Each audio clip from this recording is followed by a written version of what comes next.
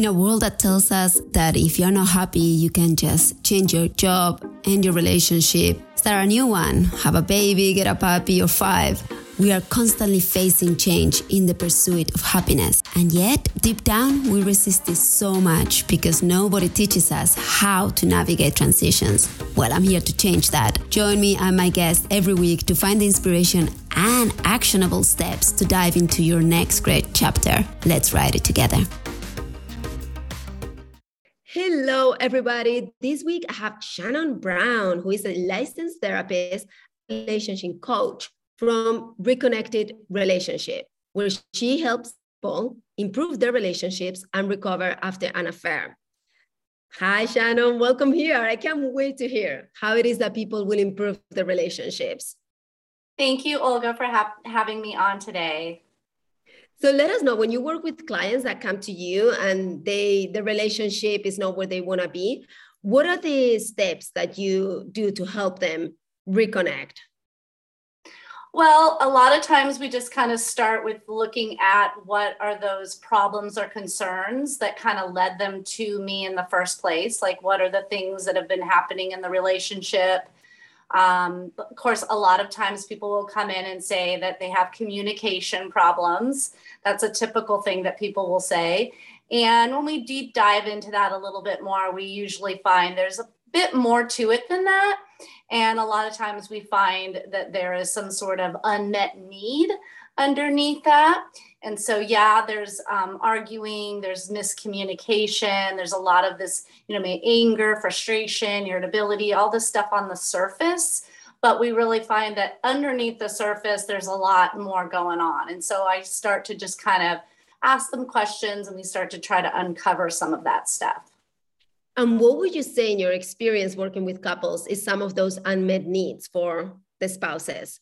Is there a pattern? Absolutely. I actually see, I just met with a gentleman this morning, actually, and he had had an emotional affair. And he was talking about how he just didn't feel desired anymore, right? So they'd been married for 14 years and they had 2 small children in the home. And they just had gotten to this place of complete disconnect. They were really child focused. They're just focusing on working and doing the thing, and taking care of the kids and doing the normal day-to-day activities. And he just had started to just feel like very disconnected. He didn't feel like she was really into him anymore. He didn't feel desired, loved. There just wasn't any sort of affection going on. So that's a big one that I see. And then just a lot of maybe in general, just feeling misunderstood. Like, I don't feel like you get me, or I don't feel like you're understanding what I'm saying.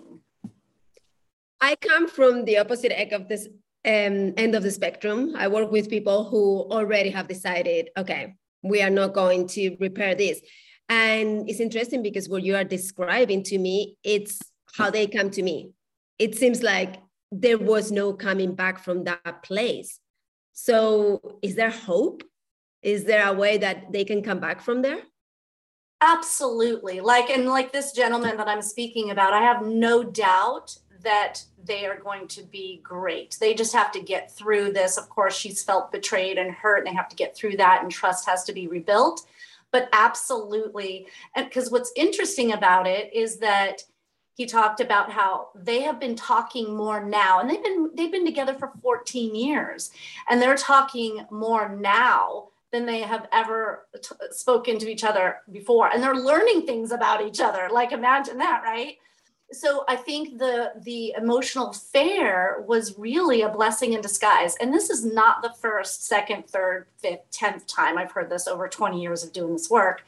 I have seen this time and time again, where an actual affair, or even just maybe it's not an affair, maybe it's just something that's really rocked their world. Maybe there's been a loss of some sort, but it's something that they're starting to look at each other and say, whoa, hold on, where is the time gone? And we haven't really been just talking to each other and really cultivating our relationship. Again, maybe we've just been focused on kids or our job or, those things. And you mentioned twice emotional affair. So I have to ask you, is that different from an affair? There was no physical involvement, or? Good question. So I'm calling it an emotional affair because for him, all that was involved was just an emotional connection, a very short-lived kind of emotional connection. There was never anything physical. It never got to that part. So no, I don't need to say emotional affair. I just, in this particular case, we were distinguishing it that way because there was no physical, but it's an affair is an affair is an affair, and a betrayal is a betrayal is a betrayal. And I think, again, we feel a lot of pain and hurt if we've been betrayed, regardless of whether it was physical or not. Obviously, if it's a long term, there's lots of sexual interaction that has happened over years. I think the impact's going to probably feel a little bit different than just someone who maybe had a relationship with someone over text message for, a few weeks. However, everybody's different and everybody responds differently. So you really can't just, put those things in boxes, if that makes sense. And what you were describing before about the place where this particular gentleman is, it also sounds a lot like where most marriages head in that sort of cookie cutter pattern of, once the children come, once the mortgages, once we're busy with life, we kind of stop talking to each other. So from your perspective, what will be the ways to avoid even getting to that place?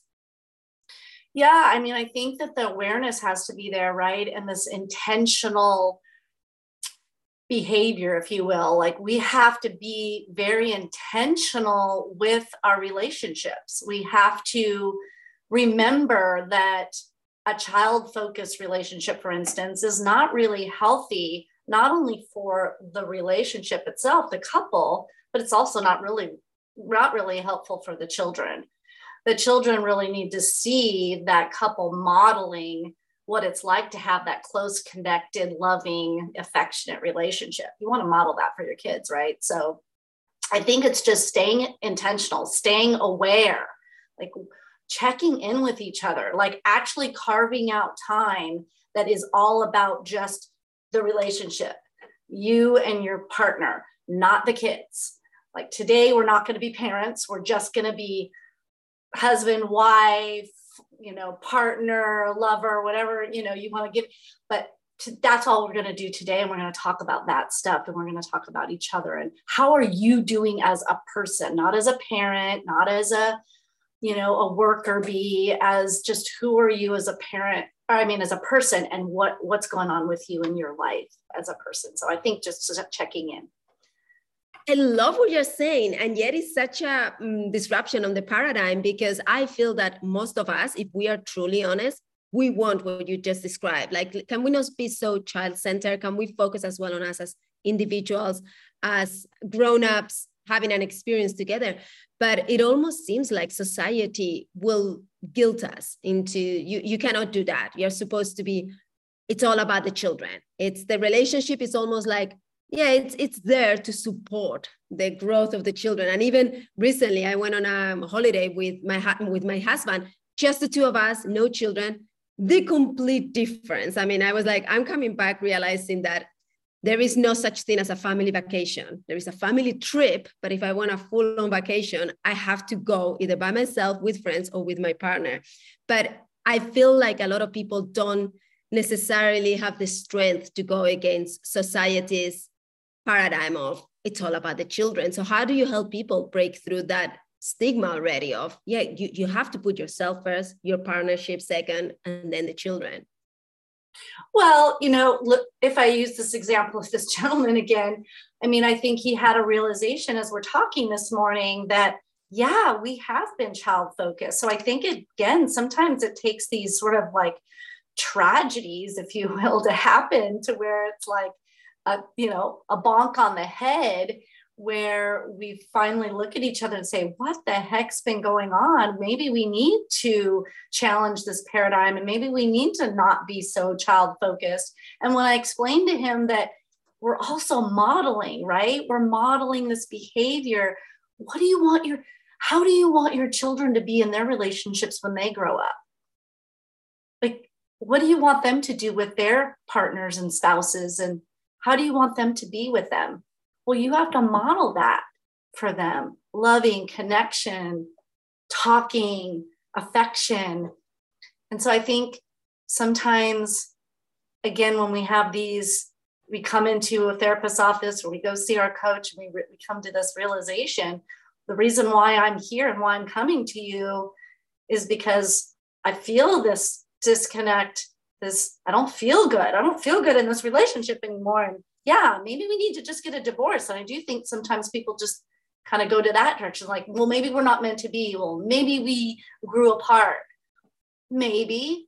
But then maybe it's because you haven't really given the relationship the attention that it needed. So for those who come to me saying, there's been an affair in the relationship, and I don't know whether this can be overcome or we can work on that. How do you help them decide, like, yeah, maybe it's time for a divorce, or maybe no, maybe there is something that you can work on, even if there's been an affair? Great question, because what I kind of preach is that what we really need to do, and it's hard to do this, I'm not saying this is easy, but if we can just full on commit to the process of recovery, and that's what my recovery program is about. I put them through a process, through a whole program that allows them to start this repair process, rebuilding trust, reconnecting, finding out what's underneath the affair, like what was really going on. Again, what are the deeper unmet needs that maybe were there? So I think I tell people, as you go through that process together, you are going to gain the clarity as to whether you need to stay or go. And you said something that I think is very critical, is as you go through the process together, is this something that only one side of the partnership can decide to do, or it has to be a joint effort? Well, I don't think there's any black and white, but if you don't have both of them working on their part, it's probably it's going to either stall you, it's going to postpone things, it's going to delay things, or it may just end up in a divorce. I don't see anything wrong with one person going and getting help, but I do think that eventually that other partner has to come in. Because if you think about an affair situation, I mean, okay, you have if the betrayed partner goes and gets help, well, they're going to feel like, well, what's the person who had the affair? What are they doing? Right. And they do need to be doing things. And I think the same is true the other way around. Sure, you can say, well, you cheated on me, you go get help. And I hear that a lot. Okay, they can, and then they can come in and they can get the tools and they can do all the things to sort of dig in and figure out why they had the affair and all the things. But if the other person isn't involved in that process and seeing those pieces and joining them in, again, what was underneath, again, the disconnect, this person not feeling loved, this person not feeling whatever it is, then I feel like there's just a gap there. So to answer your question, I think one person can go in and get help, but eventually both people do need to be involved in it for it to really make an impact and really to fully recover, I guess. And do you believe that the affair itself, it's not necessarily what's going to end the relationship, it's whether they do not correct those issues? Or do you think that someone that's had an affair, even if they correct all the issues, they may go back to wanting to have another affair? Have Absolutely. you seen? Yeah, I mean, there are definitely people that have sex addictions, right? These are kind of more on the rare side that I see. It's not that often that I see someone that comes in that truly has a sex addiction. But of course, that's its own animal, right? And then, of course, there are serial affair people. That's really rare too. I really see most of the time what I see is folks having an affair because of things that I've already mentioned, as well as a lot of other reasons why people have an affairs. So the relationship does not have to end.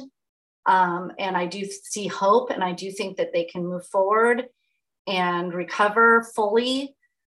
Yes, there may always be some trust issues. I do see that. I see that, and sometimes with everybody's different, but the person who's been betrayed, they have to, a lot of variables are involved in all of that, but some of it's like, if they already had some layers of trauma coming into the relationship, for instance, they had trauma in their childhood, I think it makes it a lot more difficult, right, to try to get over this betrayal when they've already got that. And how can we support as friends or family members if someone comes to us and says, hey, there's been an affair?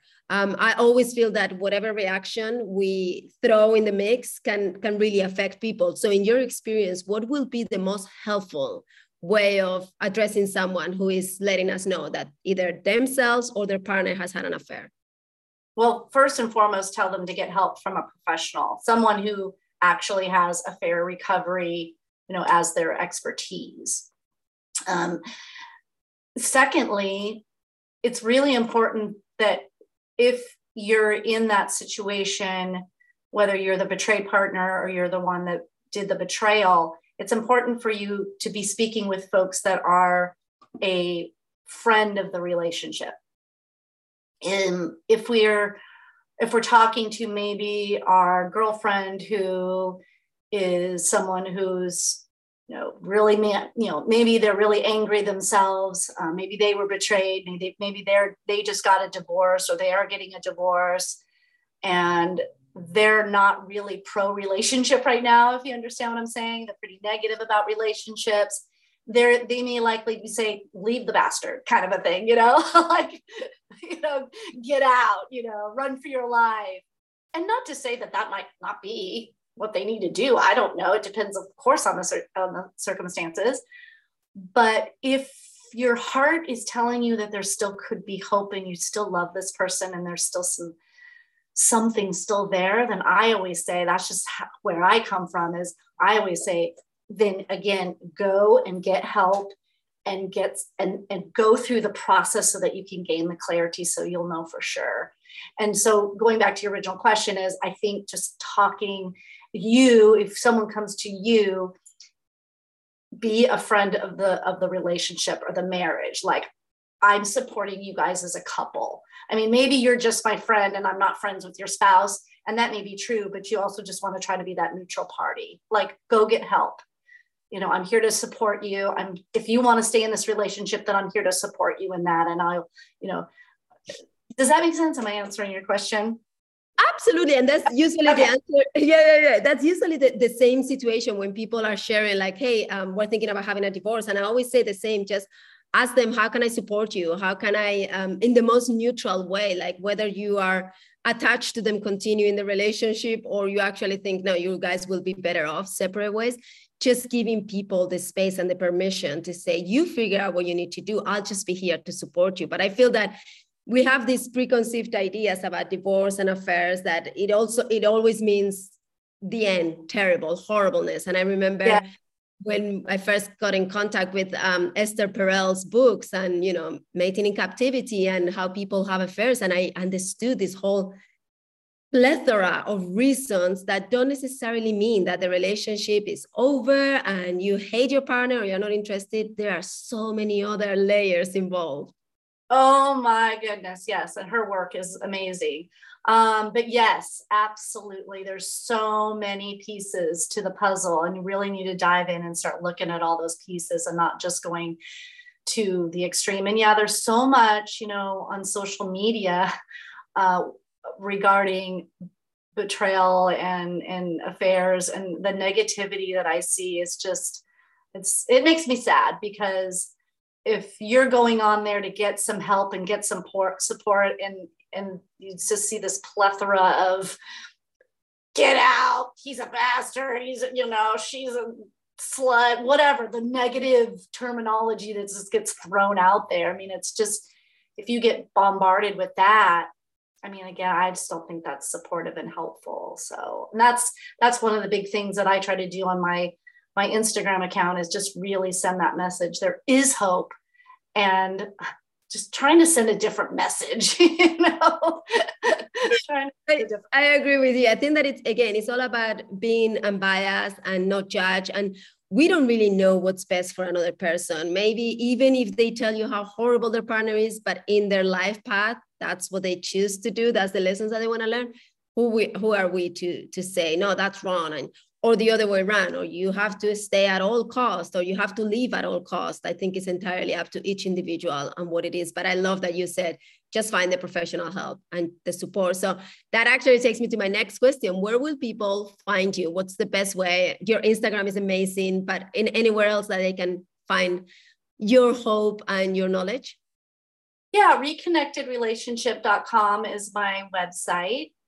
And then, reconnected_relationship on Instagram is a great place to connect with me, see what I'm about, see my content, see kind of the messages that I'm trying to send out there. Yeah. Beautiful, beautiful. And I'd like to ask you the same question that I ask all my guests at the end of the podcast. And it's the one question is, where do you see your next great chapter? What's in the works for you? So my chapter is that I am really, at my ripe age of 55, I'm starting to discover some things about myself and my stories. I have so much that has happened in my life that has impacted my work, but I don't speak about it enough, I think. So that's my next chapter, is to really get my stories out there and tell folks and hopefully be an inspiration for others with all of the things that I've dealt with in my life and overcome. So that's kind of where I'm at right now. That's fantastic. I think that people sharing their stories, how they went through the valleys and peaks that life is, it's what actually gives the most hope for everyone else, seeing that someone else has gone through it and come out at the other end. Absolutely. So that's where I'm landing right now too. So thank you, Olga. And where do you see the world's next great chapter? The world's? Well, so big message here for me is I truly believe that if we work on our relationships, just kind of dig in with just the relationships in our life, whether it's with our significant other or friendships or family relationships, the better we are and more connected and secure and happy that we are in our relationships, the better the world is. Absolutely. Absolutely. I think that's where relationships is where most of our beliefs sort of emanate from. And from those beliefs will cause action that can either be beneficial or totally detrimental to society. So I'm with you. Relationships should be on top of the curriculum for every human to learn. Absolutely.